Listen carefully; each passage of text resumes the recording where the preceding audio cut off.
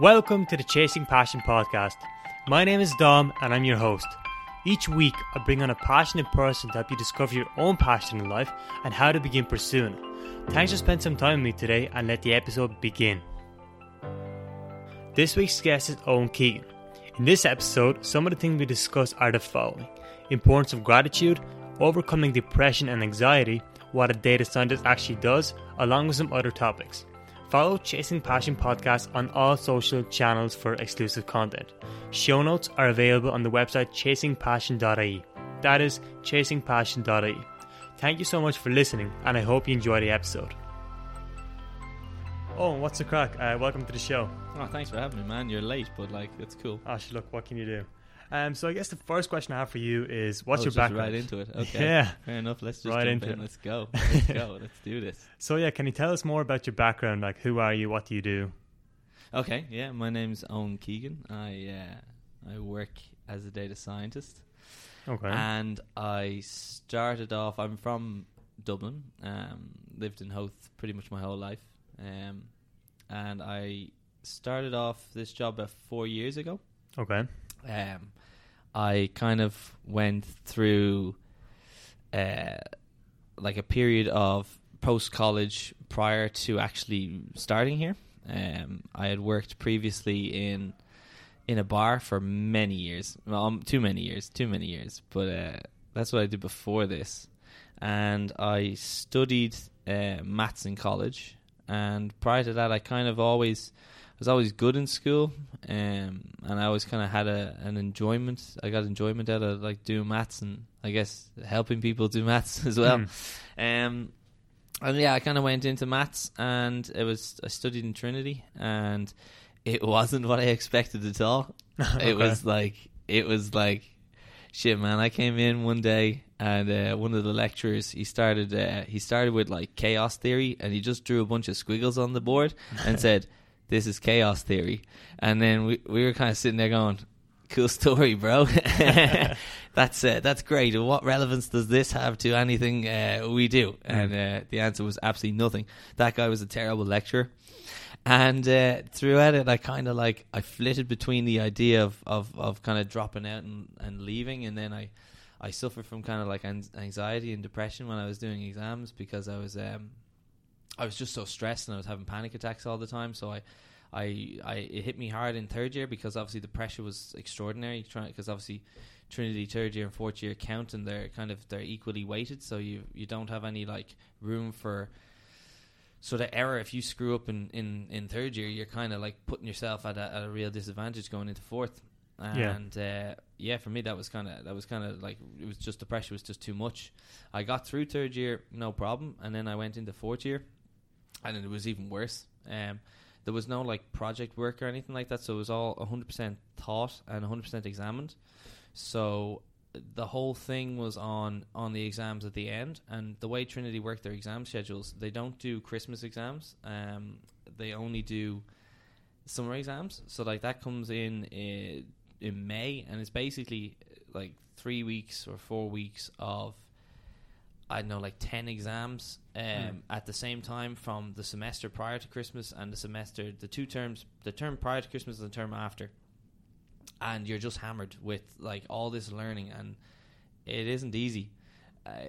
It's so far from easy. It's not even, it's incomprehensible. But if you focus and you apply yourself better than I did, you can get through it. But yeah, I struggled a lot. And then I didn't end up sitting the exams in fourth year because I couldn't. I just was too. I was too, I suppose, stressed, unwell in a way, and I was seeing a doctor at the time. So then I was kind of at that point, because I'd already kind of considered leaving. I didn't know what to do. Right, I didn't see maths having a direction to it. I saw nothing in the future. I was this just might not suit me. Maybe I should be doing something else. I thought maybe I should be doing acting or something. I was really 100% considering just dropping out and doing acting. And I said it to my dad at the time. He said, "Oh, that's not going to happen. That's a no-no." So that kind of went, out the window. And then I said, right, I better figure out what I'm going to do at college. So then I basically went into them, and I agreed with the head of maths that I'd go off books, and that's kind of like a never-ending, just you are off books and you can resit your exams at any time. They pretty much said that was the case, and that was, for me, it was that was nice. I tried to go back and do them the next year, and I just still couldn't. I could barely go to college. I was because it was hard enough being somebody who was very, like, always thought that I was fairly intelligent, and then to struggle at something that I thought I was good at, and then to have, like, working in the bar, I was surrounded by people who just always thought I was some sort of genius, you know, and I'd be like, yeah, you know, I'm doing fine, and like they all just assumed that I'd breeze through anything that I tried to do. So like the pressure to, like, you know, live up to that, not hype, but live up to that expectation, and the expectation that I put on myself, and then the realization that I had to go back a year into the previous year group and have all the people that I had studied with already finished. It was just too much for me. I couldn't do it. I couldn't bring myself to, like, properly do it, and I was just suffering. And I just said, okay, this has to wait. This has to wait. So I went off books again, essentially, and then I kept working in the bar, which was probably one of the worst things I could have done, because it was just too comfortable, you know what I mean? And that might have contributed to why I wasn't as maybe, I suppose, enthusiastic about college as other people were, maybe as driven as other people were, you know, where people would want to go to the library after lectures. I'd want to, you know, enjoy myself, have a bit of fun. It didn't necessarily mean going out, but, like, not going to the library. Do you know what I mean? I'd be interested in doing anything, like playing pool, something like that. And they were just so focused, and just didn't suit me necessarily. But definitely the job in the pub probably contributed to my that kind of mindset that I was in at the time. But yeah, then I as I said, I left. I stayed on the pub, and I was there for like 9-10 years. I'd worked there since I was like 15. I was coming up to 24 at the time, and it just so happened that I knew my neighbour at the time, family friend, was the chief data officer in the place where I work. And yeah, man, it's not what you know, it's who you know. So he came to me one day and said, "Hey, do you want to come see what it's like to work for us and have a look around?" And this was maybe August. And he knew the circumstances. He knew my situation. He wasn't, unaware of it. I told him, and he said, "Come on in, have a look around, sit with a bunch of the team, see what you like." So I came in 2 days. I sat with the data quality team. I sat with a data architecture team. I sat with data change.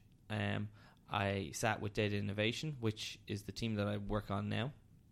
And at the end of the 2 days, he just called me into his office and he said, "So, what did you like the most?" And I said, "Data innovation, 100%. They were doing everything. I just, like, for the first time, I saw where maths was used, but, like, they were also using, like, programming languages, and they were showing me things that I was like, whoa." I was just so amazed because the only thing I'd had exposure to was, like, OR, and it was for, like, forecasting, and it was so simple. And I was just like, oh, this is not exciting at all. But then I saw all this other stuff, and I was like, oh my God, what the hell? This is completely different. Like, I always said I'd never see myself in an office job. I always said I'd see myself out being like an archaeologist, or, someone like a geographer, somebody that was doing something outdoorsy. I mean, it could have been a farmer. It wouldn't have mattered. I was always like a more actively outside kind of person. But then, he basically said, "Which did you like most?" And I said, "Data innovation." And he said, "All right, do you want the job?" And I said, "Yeah, I'd love it." And he said, "Cool, you'll start in a few weeks." And that was September. No, that was August. That September, 2 weeks later, 3 weeks later, whatever it was, I started, and I've been here since then. And now I'm here. But I always wanted to kind of finish college and go through that. Yeah. I had applied then to go back to college, to go back to Trinity, and they kind of messed me about it a lot, actually. Screwed me over a good bit, but probably it ended up maybe working out for the best. Instead of doing that, I decided to start a master's. So, like, not having finished college, I still am able to do a master's in DIT in data analytics, and I can still work full time, do that, and there's no problems, and I'm going to come out of it at the end of it with an MSc, and I think it all worked out for the best in the end. But it's been a slog getting here, for sure. And at the moment, you're doing this course in DAT. Are you enjoying it? Yeah, I mean, it's interesting. It can be sometimes a little bit easy because having been doing this for like 4 years, I've learned an awful lot, and I've worked with some of like brilliant people, just like straight up like just next level genius, but next level like enthusiasm for what they did as well. And when you're working with somebody like that, it's very easy to see them and think, oh, I want to do what they do, and I want to do it as well as they do it. And that kind of drove me a lot through over the years to be like, okay, I need to be able to do that, and that's what I'm going to learn. And I pick things up pretty quick, so like my learning curve is a bit steeper than potentially other people's, and I just kind of if I look at something, I kind of understand it a lot of the time, so I just kind of fly through learning stuff. So I've had exposure to a next level amount of technology and tools and stuff like that, and I've just kind of like learned an awful lot. So when I go into the masters, a lot of the stuff that I've learned along the way is repeated in the course. Yeah. But obviously it's formal. It's a formal education as opposed to being self-taught, which is kind of where I was now, because obviously coming out of college I was heavily maths, heavily theoretical, nothing practical. Into this, not having any notion about SQL, Python, or anything like that. Nothing. And then having to just pick SQL up straight away, and then kind of transition into the various other languages and tools and technologies. Coming into this, then it's kind of it can be straightforward, but the thing about it is that I learn more than I don't know. I learn more from the course than I would if I tried to do it myself. So there's a lot in it that you pick up and you don't already know. And you seem to be a happy, cheerful, joyful person in general. Like, do you have any secrets? Like, you think so? Yeah, I think you are. Yeah, I'm a bit like the Hulk. I'm always angry. No, I'm joking. I guess most people would agree with that statement. I've never seen you sad before. No, man. But the thing about it is that if I get sad, I get real sad. Man, I'm like such an emotional kind of person. It does. If I do take something to heart, or if something does upset me, it very visibly upsets me. Like, it's not just, you could brush it off like other people will that have a more stable amount of like happiness. I think I've got levels of like, happiness that are just too much, and then you kind of gotta, balance it out somehow, and it balances out by being extra, emotional in all scales, so it's not quite bipolar, but like that sort of scale of flip, I'm pretty consistently happy all the time. But I guess my secret, I don't really have one. I think I'm not one of those people that is very, I suppose, I'm not really that self-conscious. I used to be a bit more, and I kind of learned very quickly that self-consciousness is not the route you want to go down. Caring about what people think is, it's conducive to being more reserved. And not that being reserved is a bad thing. I'm just like, I like to be myself, and that's myself is happy. And if I can't be happy because people, will put me down if I do something silly, if I care about the fact that they put me down, if I do something silly, then I'll never be myself and never be consistently happy. But I'm also fairly realistic in terms of, like, I'm not one of those people that looks at what I have and is ungrateful for it. So I think like if I had a secret, my whole kind of attitude towards material things and being grateful for what I have, like I have to be grateful for how I'm here. And that's straight up just I'm grateful for how I'm here and how I got here. Now, I have worked hard to eventually get to where I am. Yeah. But that doesn't change the fact that had I not have gotten here with some help, I might not be here at all. My life might be completely different.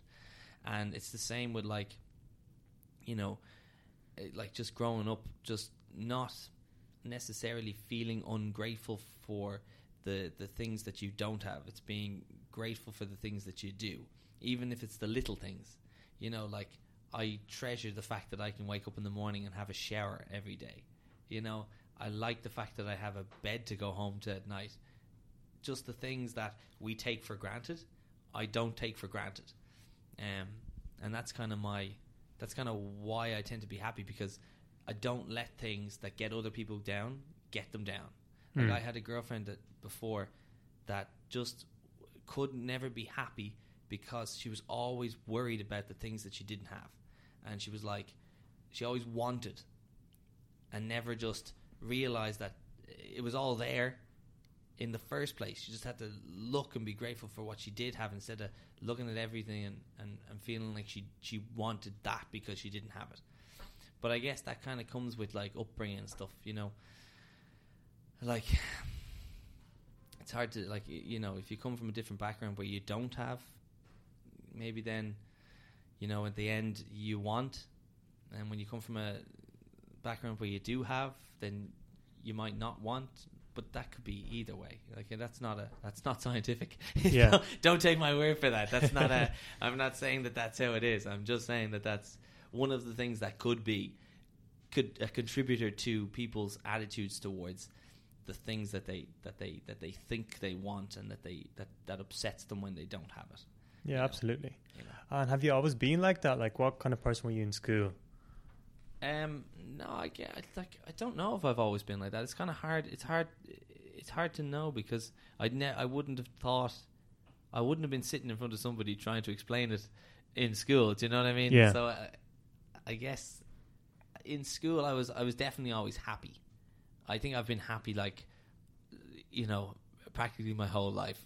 Which is amazing, yeah. I don't think I've ever been really that unhappy, you know, aside from depression and anxiety. I was unhappy then, but it was, you know, I think, like, when I was in school, I was probably, I don't know, like, I guess I didn't always look at things the same way. Like, I would have probably cared more about material things when I was younger, you know. But then again, I always not had them whenever I wanted them, but I had what I wanted, but not. I wasn't like the type of kid that was just, like, asking for everything. I asked for some things, and I got them, but I didn't, you know, ask for too much, like some people do, where you give and then they want and they want and they want, you know.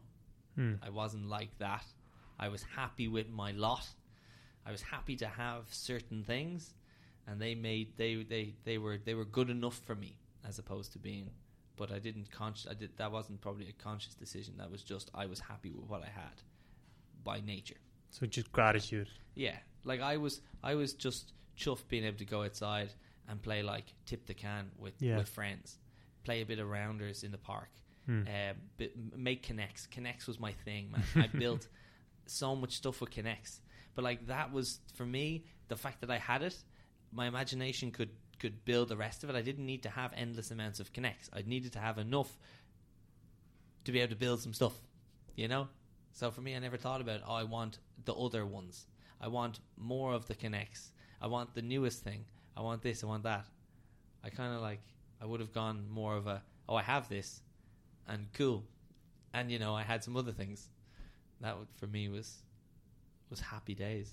Interesting. And what kind of helped you overcome depression or anxiety? Being honest. The thing that I wasn't was honest. Just honest with yourself. Honest with everybody. The reason I was I kind of got caught up is because I allowed myself to go into a web of tangled lies, because I kept telling people that I was doing well when I wasn't doing well, and then I didn't seek help when I needed help, and I told everybody it was fine when I wasn't fine, and and then I wasn't eating, I was like,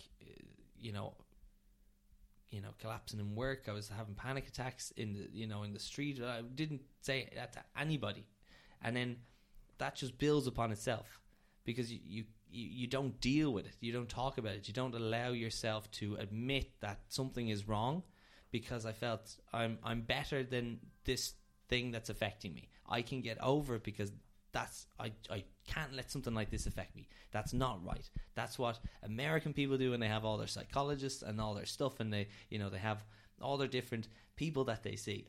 I'm powerful enough to do it myself, and that's not the right attitude, because the reality is you either need to take something like some sort of medication, or you need to talk about it and be honest about it and allow people to know what your circumstances are, so that they aren't constantly talking about the thing that is depressing you and making it worse.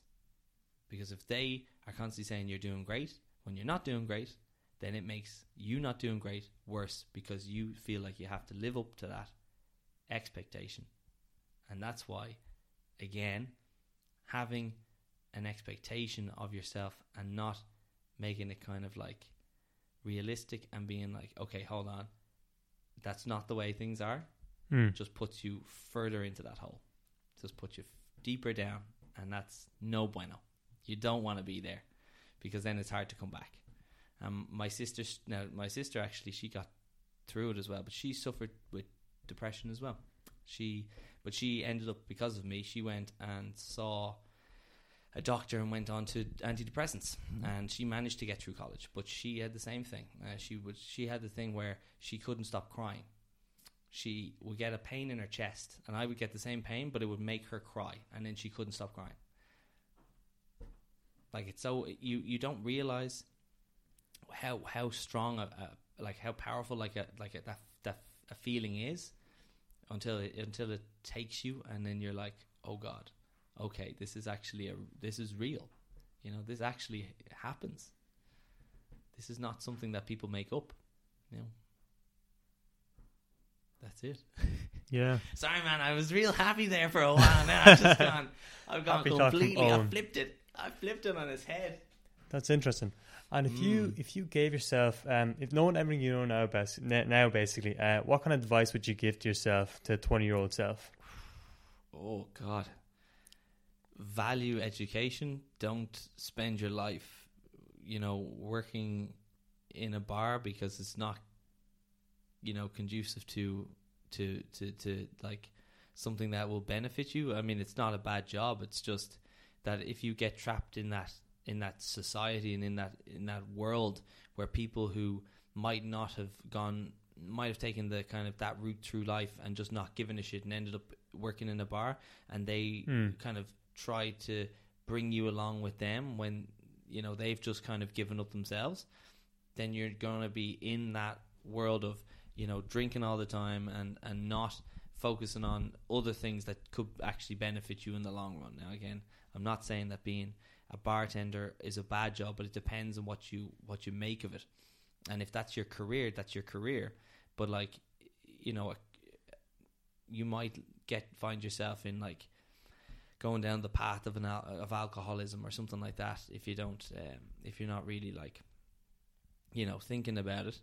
But I mean, other than that, I mean, it would kind of be like, just be honest, and don't don't bottle up your emotions. Like, make sure that you talk to people about the things that you're feeling. And I think people have gotten a lot better at it these days. It's much more kind of open. I think we have a much more open society where it's more accepted than it might have been years ago. And I think people are more, they're much better at saying that something is wrong. But then, like, I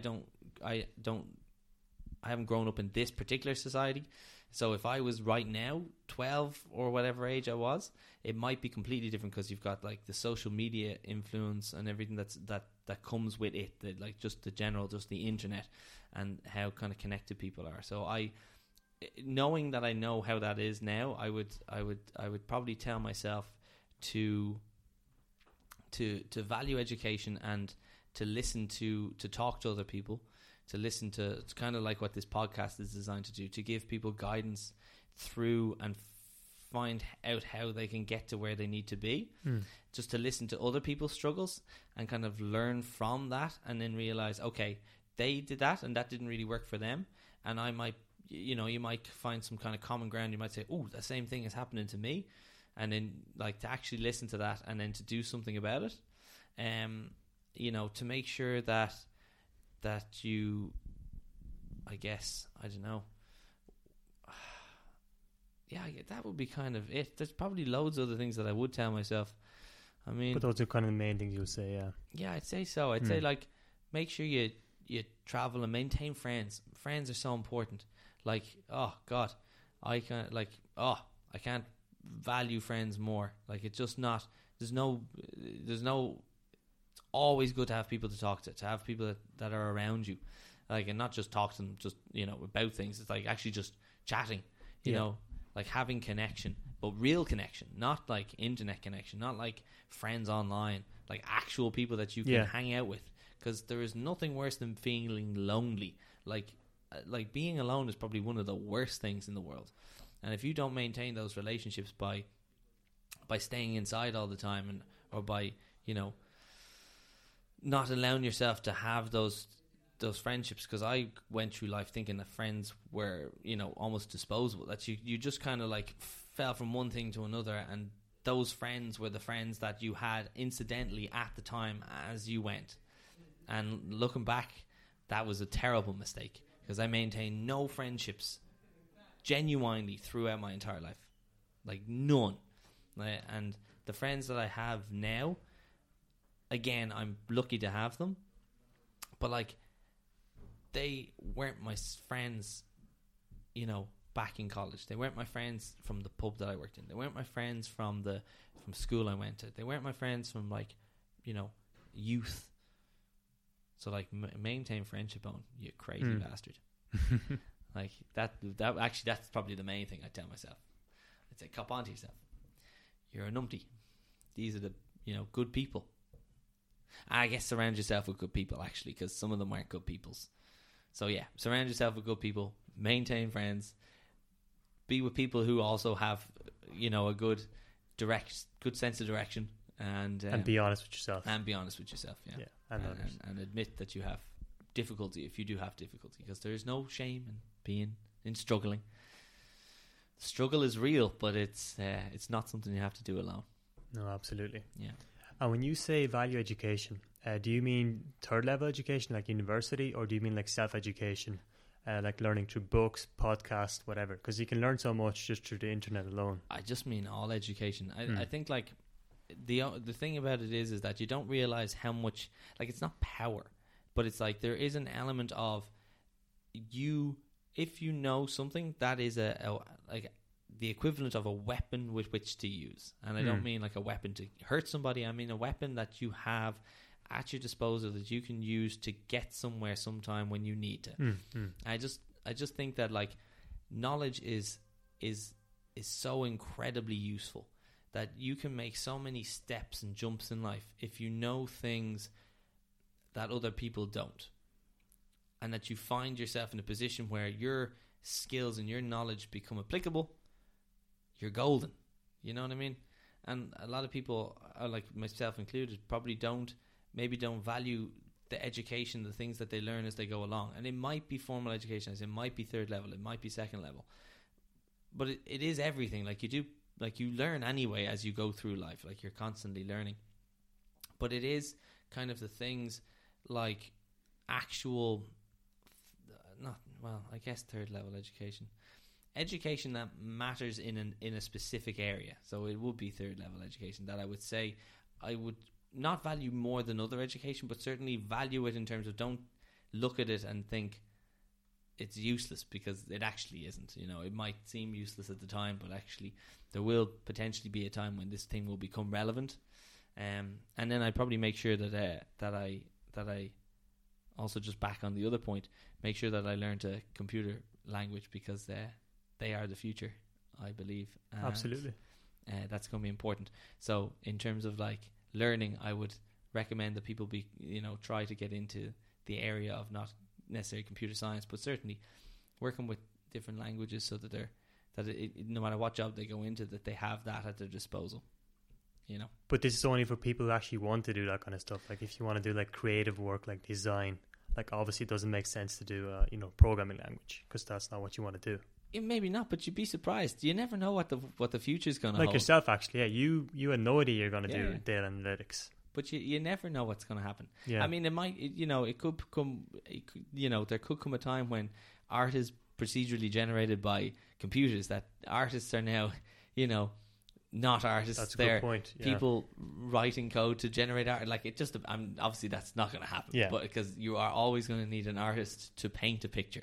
But the point is that there's so many things that you don't expect to be taken over by, like, I suppose, like programming done by machines, that has code programmed to do a specific exercise.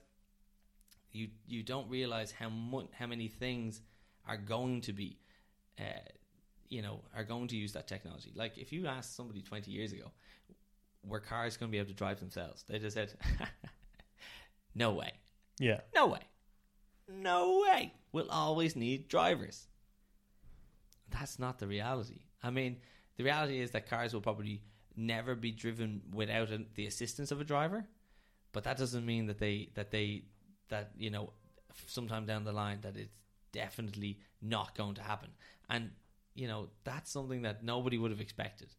But there's all sorts of other things that people just won't expect that will end up being not done by humans. And it will be done by people who write code. And I suppose it's probably a useful thing to at least kind of look at and say, is this something that I might like to do, rather than just look at it and think, oh no, that's only what the geeks or the computer scientists with the mad hunbuns do. And how would you, what kind of advice would you give to people who actually want to start code? Because I know when I started, I found it very difficult. I'm like, okay, I have no idea what's going on. But what kind of helped you to understand code and actually begin coding? Well, for me, it was kind of the realization of what it can do.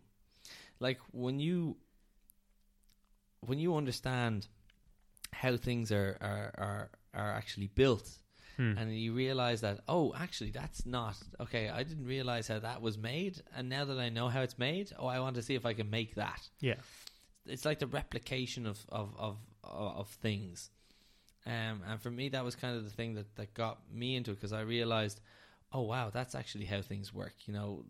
Like requests sent and HTTP requests sent to APIs to retrieve information is the same thing that is how the phones retrieve information for the apps that run on them. The data is not stored on the app. The data is stored somewhere else. You're connecting to a server somewhere. And like you think, oh no, that app must be built all in the phone. I mean, some of it is. The code to run the app is, but not everything else. And that for me is amazing. And like thinking about like how the internet websites are made.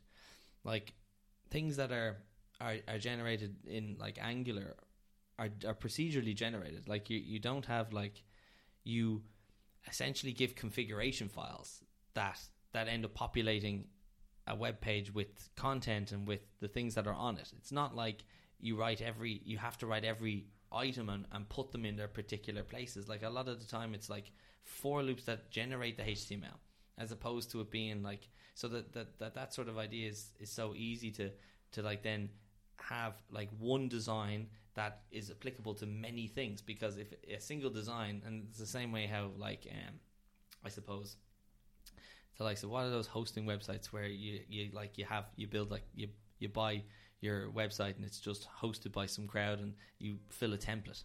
The template is just filled procedurally with the things that you give it, but it's not like it builds the same thing for everybody. You know, it's procedural. It's not like you write once and then it does it for a whole host of things. So you only ever have to write the one thing.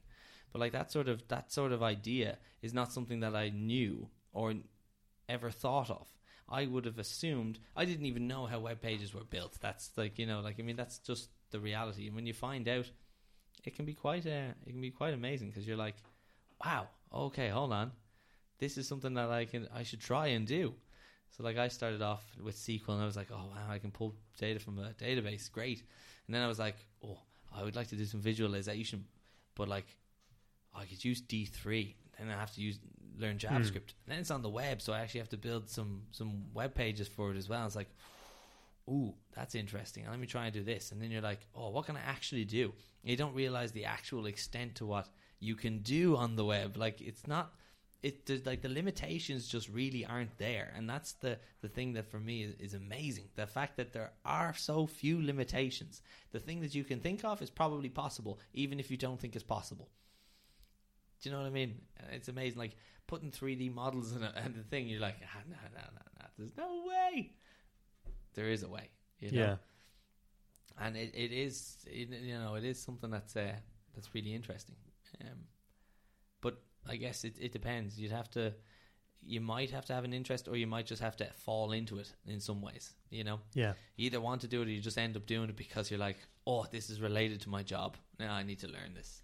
We should definitely give it a go. Like if you feel like that's, you know, problem solving, I think, is a big part of coding. And if you enjoy problem solving, I think coding is definitely for you. Damn straight, son. Holla at you, boy. I'll solve your problems. It's definitely. Problem solving is 100%. That's something that I've always loved. Crosswords. Love crosswords. Love a good crossword. That's a problem.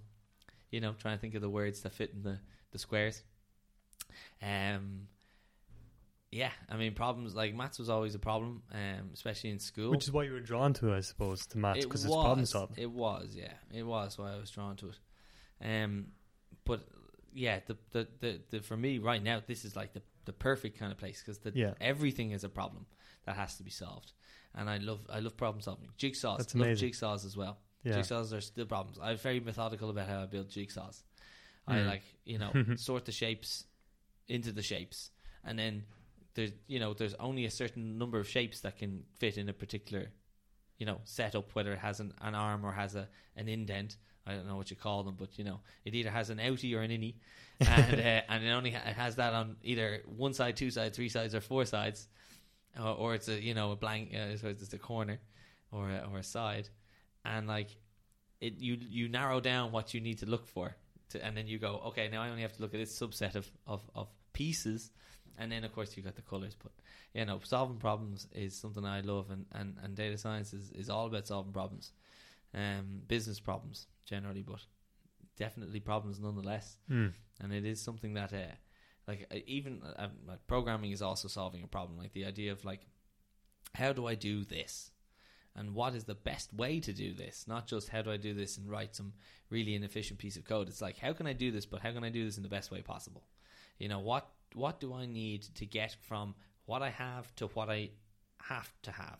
That could be in data engineering. The idea of having, okay, I have a table, or I have 6 tables, and I need to produce something that summarizes those tables. Maybe even brings them together into a different format. And that is it could be the idea of building some sort of interaction out of those items in the table that you have.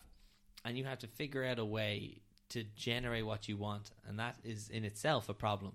Not a very complicated problem. It can be, but it's not always very complicated.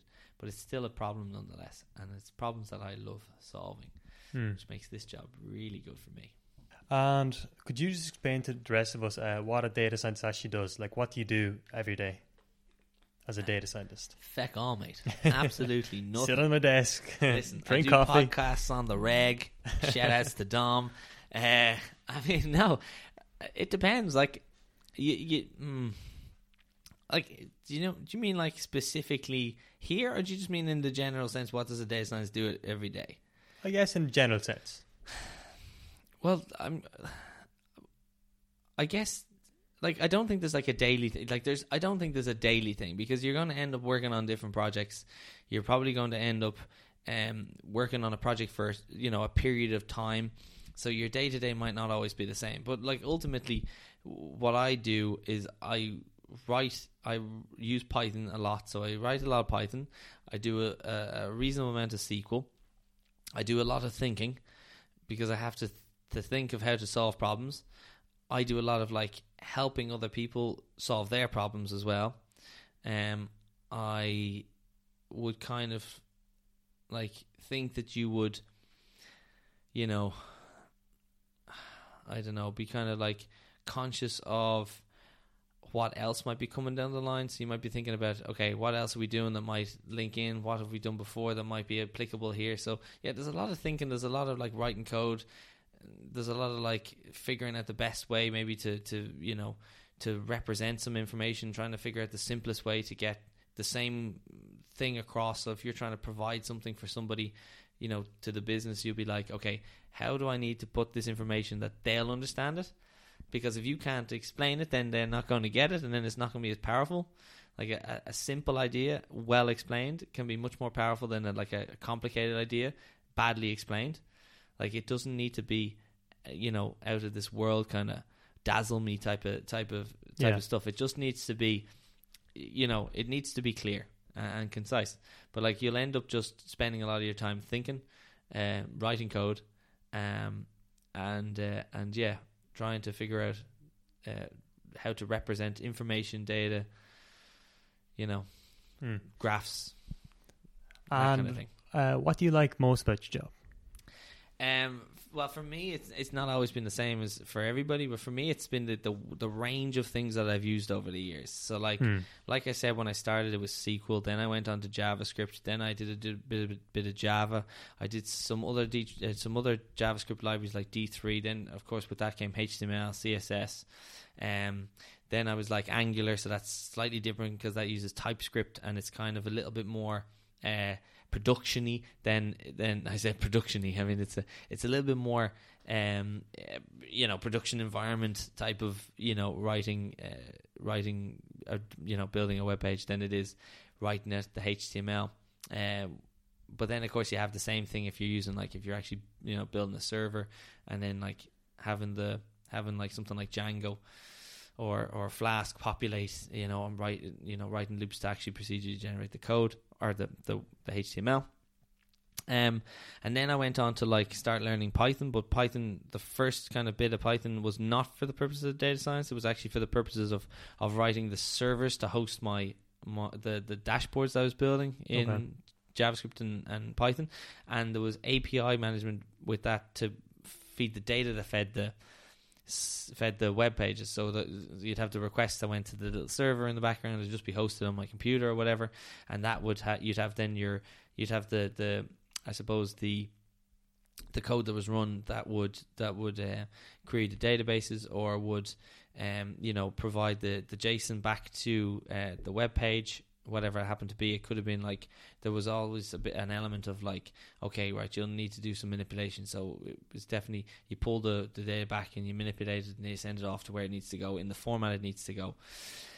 And then I did a load of things, like I built like various different applications for doing certain things. So that was very functional.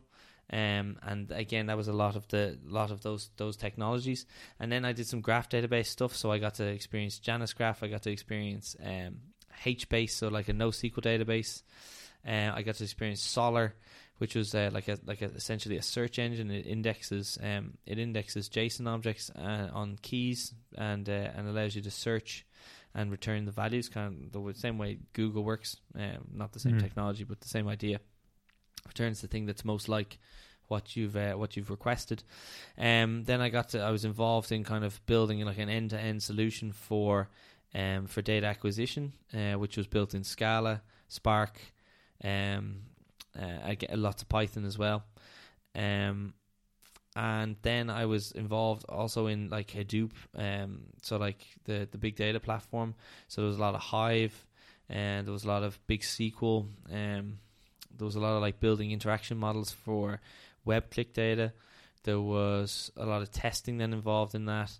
I got exposure to the analytics side of things from an operational point of view, just doing like having, you know, providing packs and decks to business areas with kind of questions they'd asked. I did a lot of work in fraud, things like that. I've just done so much that I couldn't even begin to start and say, okay, like these are the things I've done, but like, you know, I could go on for ages, and then I kind of like, then obviously I became a manager, and that was kind of a different step, because then I have to stop being the person who writes necessarily all the code. I still have to be the person who writes the code, but not necessarily, because I can do it quicker than some people. When, like, you know, when you're new and you're learning, like I was back in the day, I had the people to help me get through stuff, and you know, now I help people like I would have been helped in the first place. So that's another kind of like another thing that I have to manage and have to look after people and kind of guide them and mentor them as it were. And then like I've gotten to the point where like I mentioned earlier, I have like a place, like there's a like I fit into a thing. I am needed.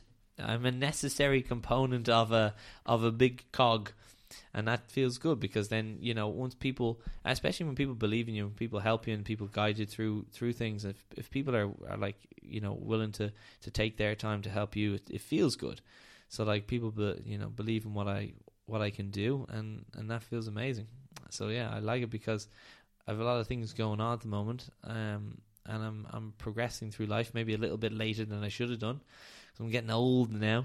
But like, you know, I'm eventually getting there. It's coming good. We're almost at that point of like, woohoo, we made it. Yeah. And there's obviously parts of your job that you don't necessarily like.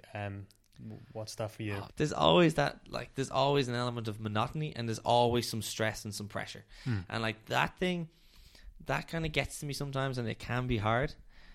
But you know, then it kind of goes away, and you're like, okay, this is all good again. But for sure, there are elements of, okay, hold on, I keep doing the same thing. I need something new. You know, you want to be kept like interested. You want to have something that's kind of challenging all the time. And a lot of the time there is a lot of challenging stuff. You do always have, like, because it's problem solving, because the problem's generally not always the same, you always have something that you need to do. You need to learn. You need to know. You know, you might have done stuff with one aspect of the business, and then you're going a completely different aspect of the business because they're asking you for something, and then you have to learn their side of things.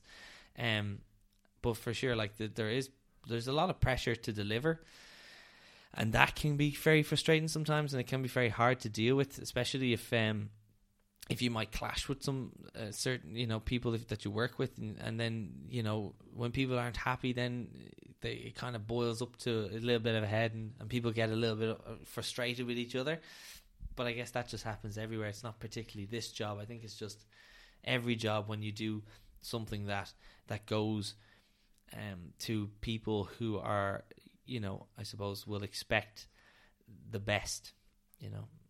The higher your information travels, the more perfect it has to be. Like, you can't make mistakes. You have to be 100% sure that what you have is right. And, you know, you have to have people to peer review your work, because you might have, you know, a little bit of tunnel vision when you're looking at stuff, but you need to make sure that the information is correct, and that the thing that you're saying is a problem, or that isn't a problem, or that can be fixed in a particular way, has to be correct. And that's imperative, and that puts a lot of pressure on people to get to that point. And you're working both as a manager and a data scientist, so how are you finding that? Like, do you like management? Do you ever see yourself going into senior management? I think transition away from data science. Yeah, I think. Well, transition away from data science. I think I definitely, my goal is definitely to manage a team. Okay. No doubt. You'd be great at it. Like to be well. Would I? Thanks, man.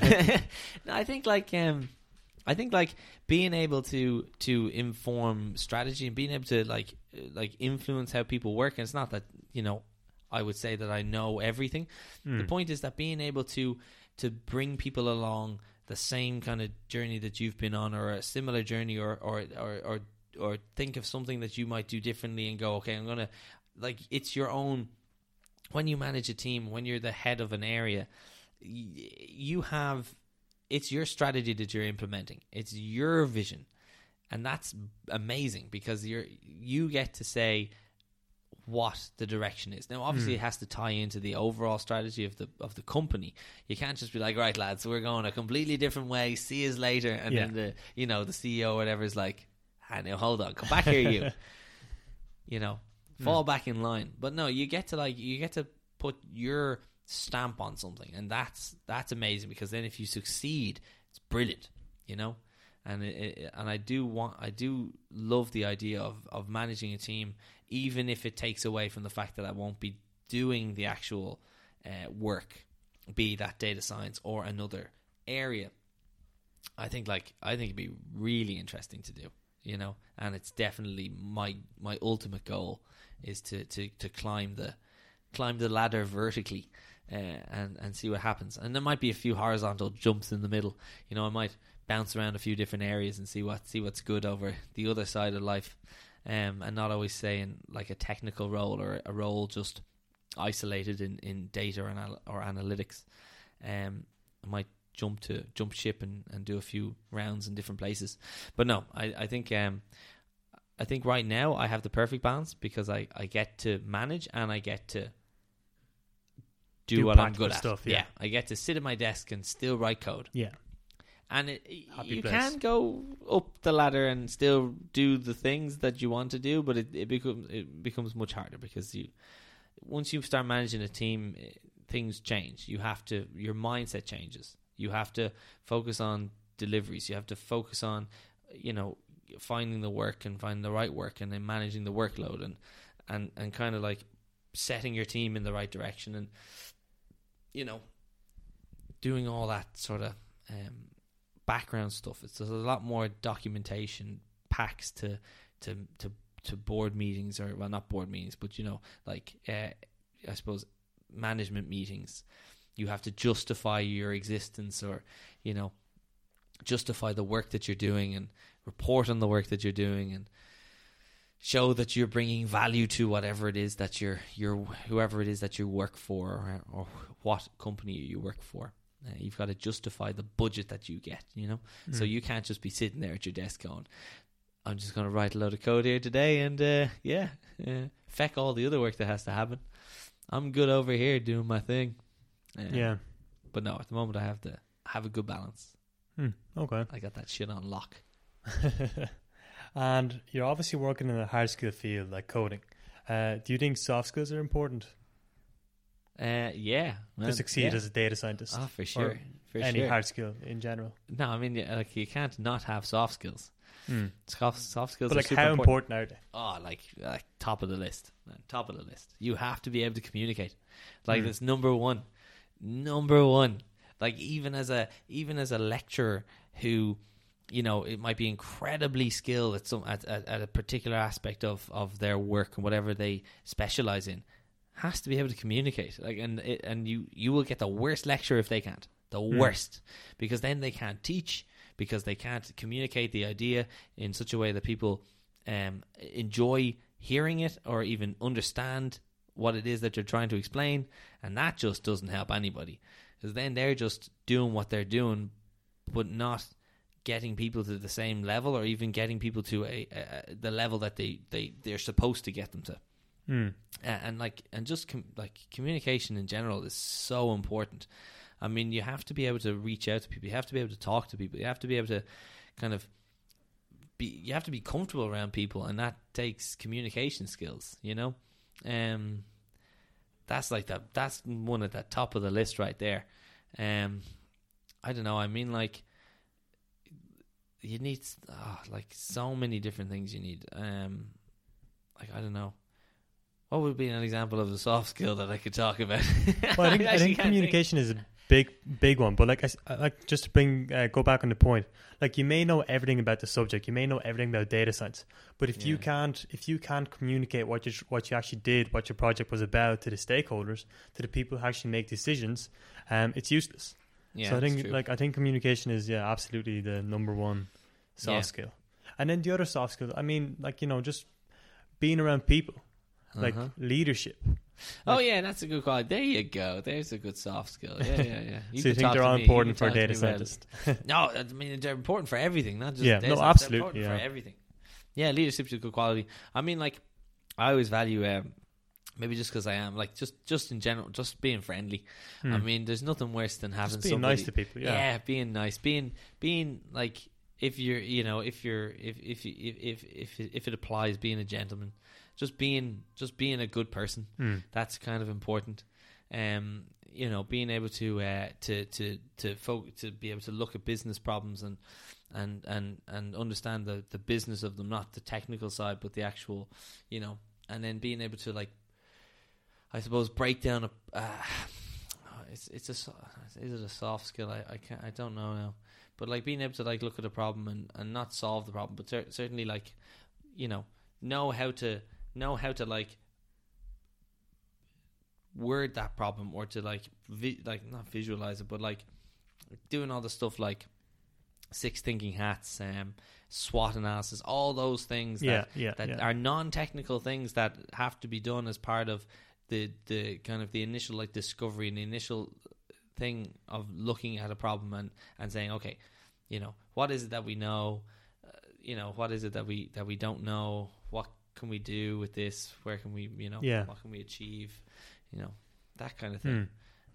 All those soft skills, being able to, like, understand people and then change your tact with how you deal with them, because, like, something that's very important is, like, the skill will matrix, or, well, not matrix, it's like the skill will graph, where you've got, like, high will and high skill, or low will, low skill, where somebody might be very highly skilled, but they don't have the willingness to do the work.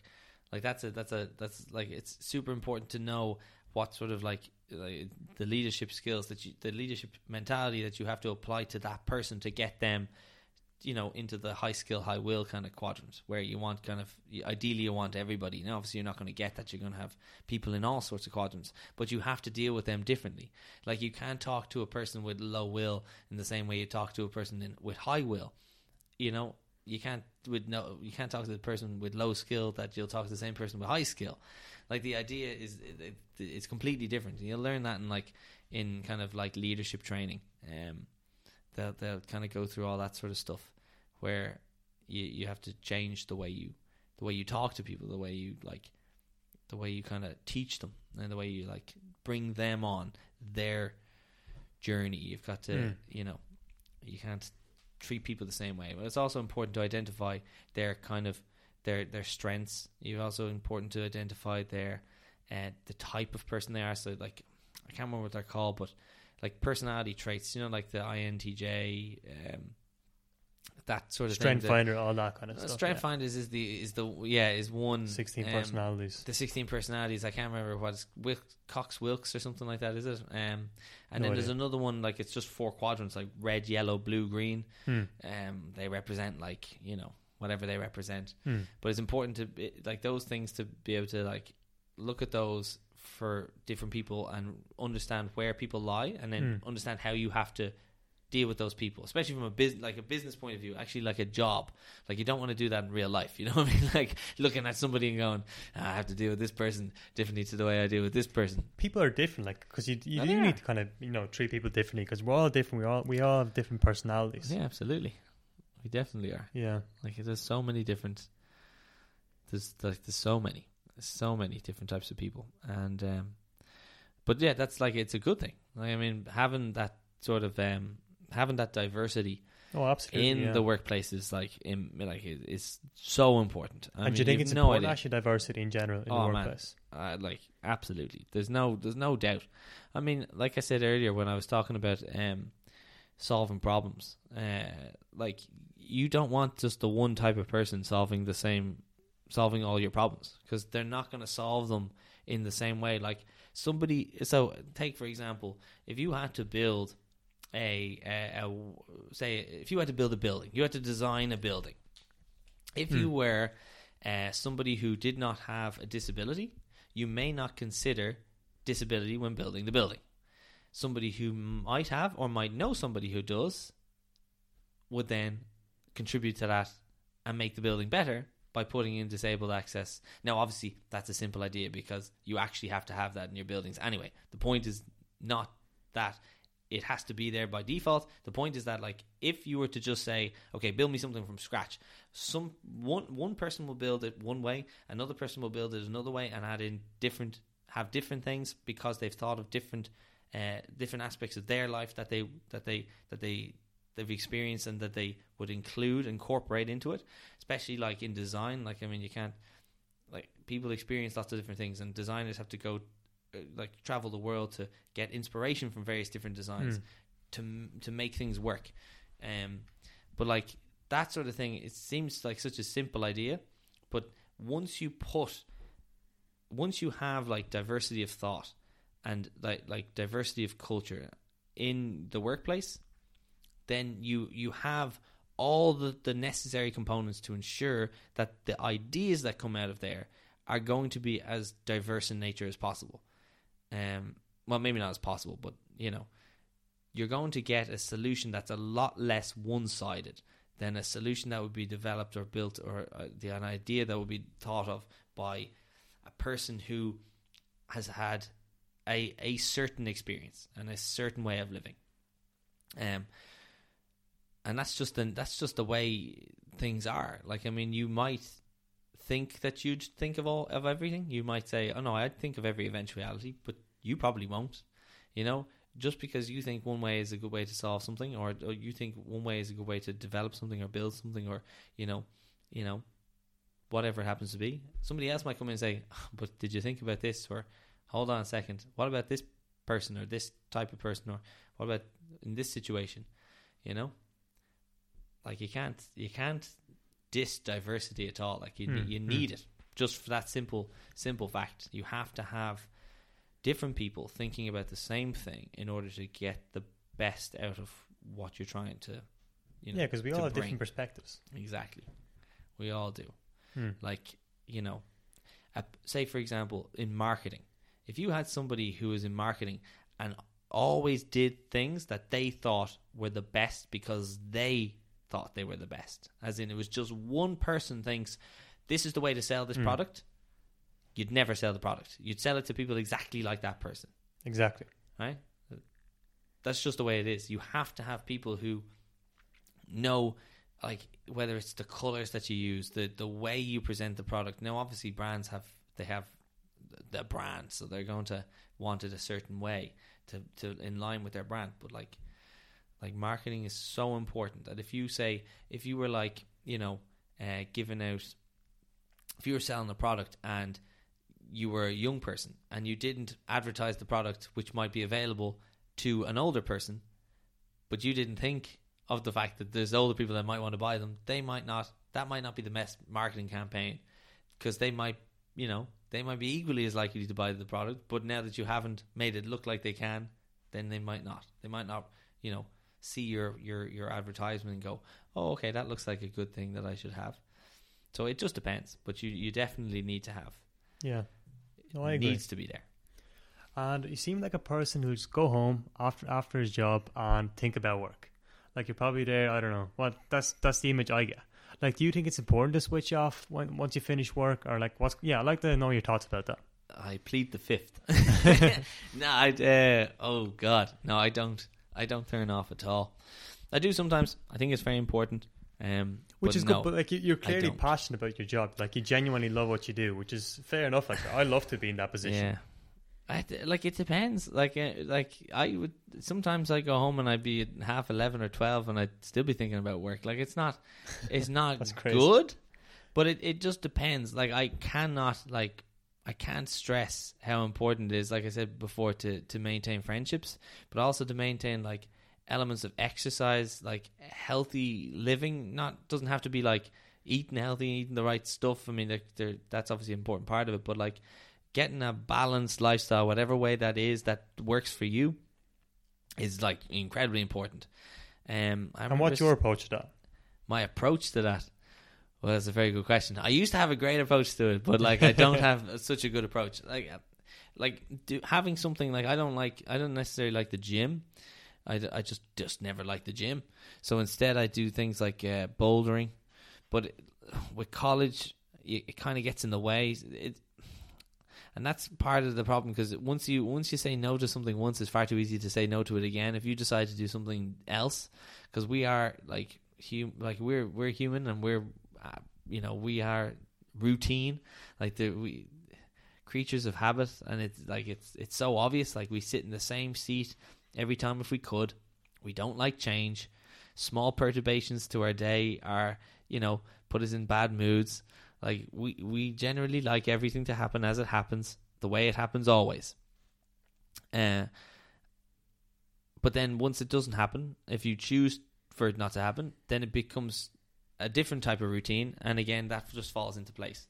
But I think like an element of exercise, an element of like switching off and making sure that you go and meet friends and go out and do whatever it is that you do, have something that like you're interested in other than work. Because if you end up just like spending your whole life doing work, well, then you're going to spend your whole life doing work, because it's just going to become the routine, the thing that you do all the time, and it's going to be far too easy to maintain it.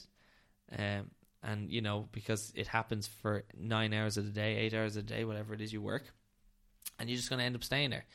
And like, I did the same when I was working in the bar. I'd finish work, but I'd stay around. I even when I started this job, I still did some shifts in the bar, because I felt like I could help. I used to finish work here and go and work there, and not for money. Like, I was just like, I was helping because I was like, I should help. But that was like, that's not good. I don't think anybody should do it. But yeah, no, I do. Sometimes I do kind of not switch off. Like, I'd sit there and I'd be doing something rather than like watching some Netflix or something, But and what do you think about? Like, is it a problem that you have at work, or are you just trying to come up with a better way to do something?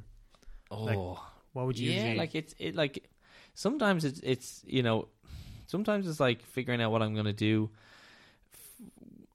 for things that things that are upcoming. So it's like maybe like looking at the situation and saying, okay, so I'm here right now, and this thing has happened, and this thing has changed, and now I need to figure out what I'm going to do, and how I'm going to like place myself, and what I'm going to try and change to make sure that this is as smooth, or as this change might be as smooth or as good as it possibly can do. Like, it might be that there's opportunity, and it might be like, okay, now I need to figure out how to take advantage of this opportunity. And I'd think about that, and I'd write write down stuff in a text editor, and just be like, okay, I have these questions that I need to ask myself or answer myself, and I'll figure out the answers to them. It could be like it could be that I'm working on something, and I just think about the answer, and then I start going, okay, right, I better write this down, because if I don't write it down, I'll forget. Yeah. It could be I'm thinking about, like, so you don't always get time to do things that you might be interested in. So like, it might be something on the side that you're trying to do, and you might go home and you're like, okay, now I can work on it, and then I might just, because I can log into work from home, so I can work on my PC and work if I'm doing stuff, and that's also not ideal. But yeah, I do a bit of that. Interesting. But yeah, I do. Like, it just depends. It just depends what's happening at the time. Yeah. Like, I always say, a lot of my problems are solved when I'm going to sleep. Like, I literally think, literally all my best ideas come to me when I'm just about to fall asleep. No way. Oh yeah. So you just wake up, you write down what you have. I don't even write it down. I'm just like, I know how to solve that problem now. Okay. Yeah. Whatever it was, because like, just that's why I think I like problem solving so much, because I'm just that's the way my brain works. I think I'm always solving problems. It could be anything. It doesn't matter what it is. But I just think about it, and I'm like, oh, that's it. Okay, cool. So if anyone has a problem to solve, just shoot up Owen and he'll get you sorted. Shoot me up, Jesus, man! I'm not into heroin. Come on, bruh. Come on, man. I'm trying to be professional over here. And if you were to do any other job besides what you're doing now, what would that be? I probably would have been like an actor or a singer. An actor, really? Yeah. Or a singer? A singer, yeah. What? I think like I always was like an entertainer. An entertainer. That's what I'd be. Well, you're definitely an entertainer. I'll give you that. Oh, I'm definitely not funny though. I find myself hilarious. Like I find Laughing at your own myself jokes. hilarious. I love my own jokes, and I'm thinking, I think I'm funny, but like I'm definitely not funny. I can't deliver a joke, but I'd be an entertainer. I don't know why. I think That's it's just interesting, yeah. Because like problem solving, okay, you're doing problem solving now, but entertainer, actor, singer, like you're not really they're completely different. doing problem solving. So No. why are you drawn towards singer or being an actor? I suppose my personality. Like I guess I've always been the type of person who was like, oh geez, how would you like? People might say nowadays, be like, oh, he's so extra. But what I mean is like, I'm definitely much more. I like making people laugh. I like making people happy, and the way I do that is by being entertaining. And it might be being silly. It might be doing, it might be just like dancing. It might be like singing. It might be like, doing a bit of acting, or do like what I mean is like, doing like voices or something, or doing a little skit and just doing something silly. But like I always like making people happy. So I think that's why I would want to do that, because I think people enjoy watching, like looking at theater, watching movies. They enjoy listening to music. They get a great kick out of just having, there's always like that friend that's a bit more, a bit kind of more, not afraid to express themselves than other friends. And Yeah. they're kind of the entertainers of the group, if you want, for a better word. But yeah, no, I think that's what I'd probably do. I don't really know if that would ever happen, but I think that's what I might do. You never know. Yeah, you never know. I mean, YouTube is such a big thing as well. Like you can literally be an actor on YouTube. Well, not an actor, but you could, yeah. But it's like you're it's going the to have your same own reason. TV Like, show. I don't have a problem presenting. I don't have a problem doing this. I don't have a problem like sitting here with a microphone in front of me, doing a podcast and talking about myself. I don't have a problem being in the public eye. I'd get up on a stage and do something if I had to, and not even if I had to, but if somebody said, hey, go on up there and whatever, do karaoke, do this, do that. I don't care. I could be crap. I could be absolutely terrible. Yeah. I wouldn't give a flying hoot. I'm always like the person who is just like loud and just kind of like just being. I just doing what I would want to do. And then if people hate it, they hate it. If they like it, they like it. But I'm still going to just be me.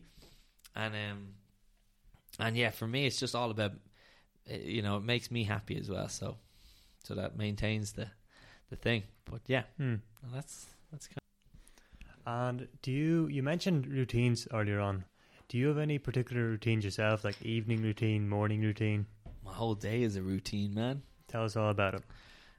My whole routine. Well, no, Okay, like do you have a particular morning routine? Oh yeah, for shizzles. No, I'll tell you my routine. Okay, I'm listening. As I said, I go to bed about 12 o'clock thereabouts. I wake up at about 5 a.m. Wait, so you wake up at 5 o'clock and you go to bed at 12? Yeah, man. Yeah, That I is wake up crazy. at 5. And then that's for a couple of reasons. One is to make sure that there's hot water so I can have a shower, that kind of thing, just to make sure that the actual timer has come on as it should and everything's working well. And also then I like to kind of wake up. I don't like to like snooze a lot, so I don't like to set a load of alarms. I like to have like 1 or 2 alarms. That's the max I'll have. But I'll wake up at 5, check, and then just lie back in bed for a little bit, and then get up. And that'll be about 5:30. and then I'll try and do a little bit of exercise, make my bed. It's important. You know, what was it your man said? You know, if you make your bed in the morning, you come home to a tidy bed at night. Yeah. Is that the Navy SEAL commander, is it? Yeah, exactly. Yeah, I've seen that video. It's good. Watch a few of those sometimes. Like you They're do good. get, there's some elements of it that you're like, oh, that makes so much sense. Yeah. And it's a simple thing. It doesn't take much to make your bed in the morning. Like, literally doesn't take 2 seconds. And you feel good about it. Like, Oh, yes, I absolutely. actually did this. Absolutely. Like, what a great it's a start little to the day. achievement. Yeah. But that's the thing. Achievements, man. Putting your achievements into perspective.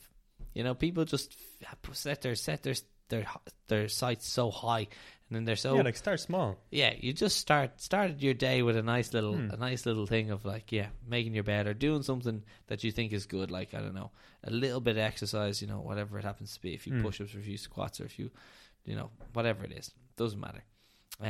Yeah. So I make my bed. I get up and I generally then have a shower, and I enjoy my shower, so I take a bit longer in the shower. You know, I give myself some extra, like some me time, you know.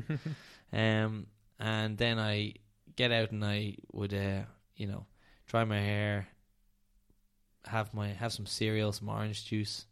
I eat some bran flakes. That's what I generally have. Cold milk, like that crunch.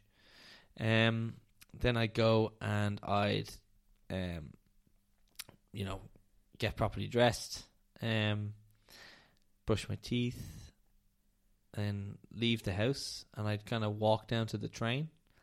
If it's nice, if it's like absolutely, you know, thunderous rain outside, I'll probably, you know, not walk down, because that just wouldn't be ideal. But like on a reasonable day, especially during the summer and stuff, I like to walk down. Then I go to the local coffee shop. Now I go to the local coffee shop no matter what, and I get a coffee, a little flat white.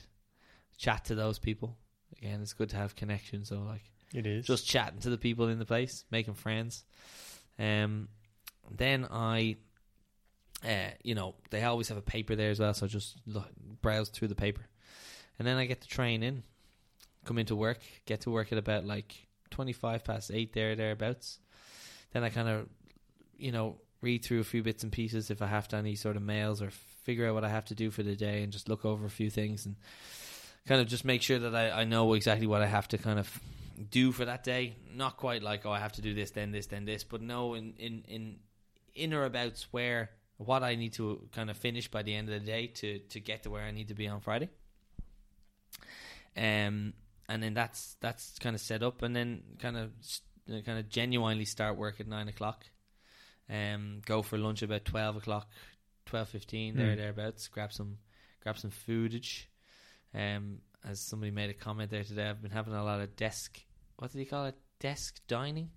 Yeah, I eat at my desk a bit too often. And why is that? Like, do you want to get more know. work done? Do you feel more productive? No, man. Like, what's the I reason? don't know. I just don't. I actually don't know. I don't think there's a reason for it. I think it's just habit. I've done it a few times, and there becomes a habit. Like, I don't think I'm like going, oh, I can't wait to eat at my desk today.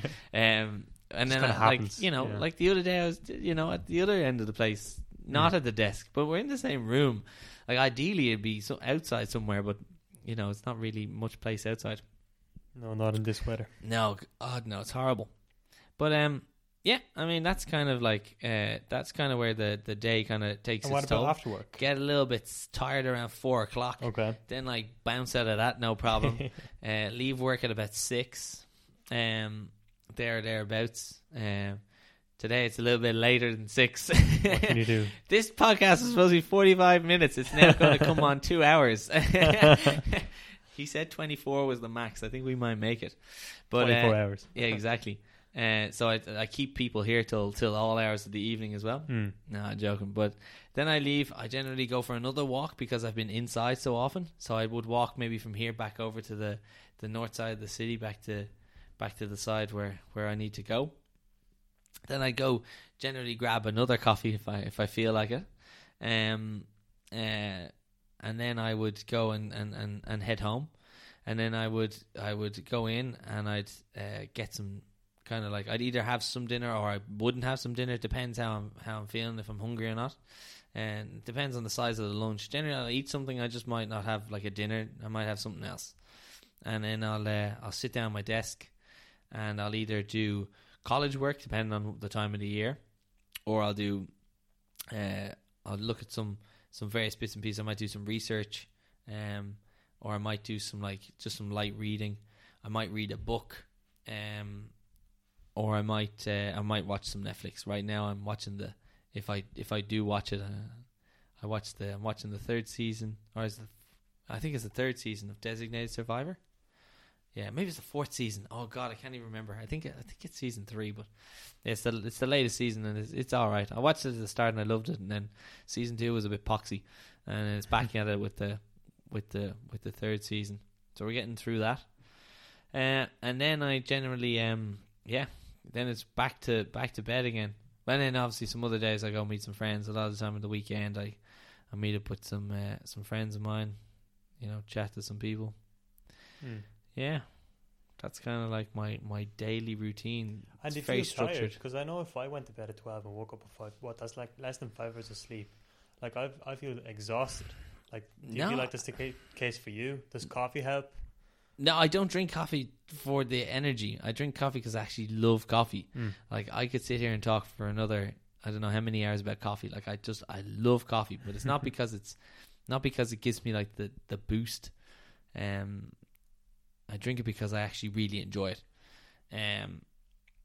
But yeah, no, I mean, like, I think that it probably helps in some ways, but I don't get tired. Like I said, I get tired about 4, but not like to the point where I'm going to be absolutely shattered.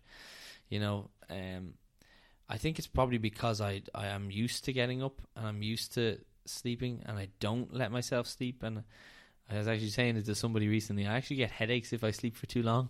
Really? And they were like, you should probably get that checked out. And I went, now that I've said it, maybe I should. Yeah, I kind of get like, I wouldn't say it's like a pressure headache. It's like where it's just a pain. And it's because I've been sleeping too long and I'm not used to it. It's a weird one. I really don't know. But I get really bad headaches sometimes as well.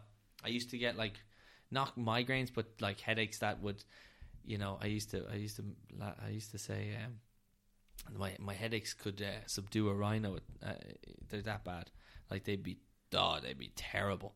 But I'm not sure if they're as bad as migraine. But they could be on that scale. I definitely took migraine tabs to quell them, and didn't always work.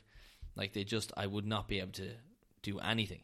I remember I had this top tip: don't ever put Bulmers in a freezer and then drink it. It comes out like a slushy, but like I've never experienced a hangover like I experienced when I drank a few Bulmers that had been in the freezer on a sunny day to keep them extra cold, and that was the worst headache I've ever had. That was self-inflicted, but a lot of the other ones aren't. Jesus, that was rough. I couldn't move. I couldn't turn my head. It was like it felt like there was literally somebody with a sledgehammer just like hitting it so often. I've never experienced anything like it. It felt my head was going to explode. Maybe you should get that checked out. Probably should. Yeah, that was a bit of a. Well, that one was, like I said, self-inflicted. The old sleeping one though, it's more of a like I just don't like. I feel like fuzzy, and I feel like there's a pressure. And that's only if you sleep more than only if I sleep more. Yeah, I never get that. Never get that any other time. Weird. Yeah. And Owen. Yeah. What are kind of the 3 biggest lessons that you learned from your life as a whole? Be grateful for what you have, and not ungrateful. Be a gentleman if you're a male, and that's not specifically to females. I mean, holding the door for people is global. Stepping back and allowing people to walk past if it's a situation where there's a narrow passage, global. Helping people when you see people, again, like just be a nice genuine person. Yeah. Be honest. And then I don't know, just be be yourself. That would be probably the thing. Like, just be yourself. Be yourself. Yeah. Takeaway of today: be yourself. Yeah, I think I'll wrap up the podcast now because we actually are going to go on for 24 hours. So listen, Owen, thanks very much for coming on the show. It was a very interesting conversation. I could literally speak about these things for like literally 24 hours, but I guess we need to stop somewhere. We could go on. Mm-hmm. So yeah, thanks again for coming on. It was greatly appreciated. I hope you enjoyed this episode. If you did, it'd be pretty cool if you shared it with your friends or anyone else who you think would benefit from it. You can find all the show notes by going to the website chasingpassion.ie. That is chasingpassion.ie. Thank you for listening today, and I hope you enjoyed the episode.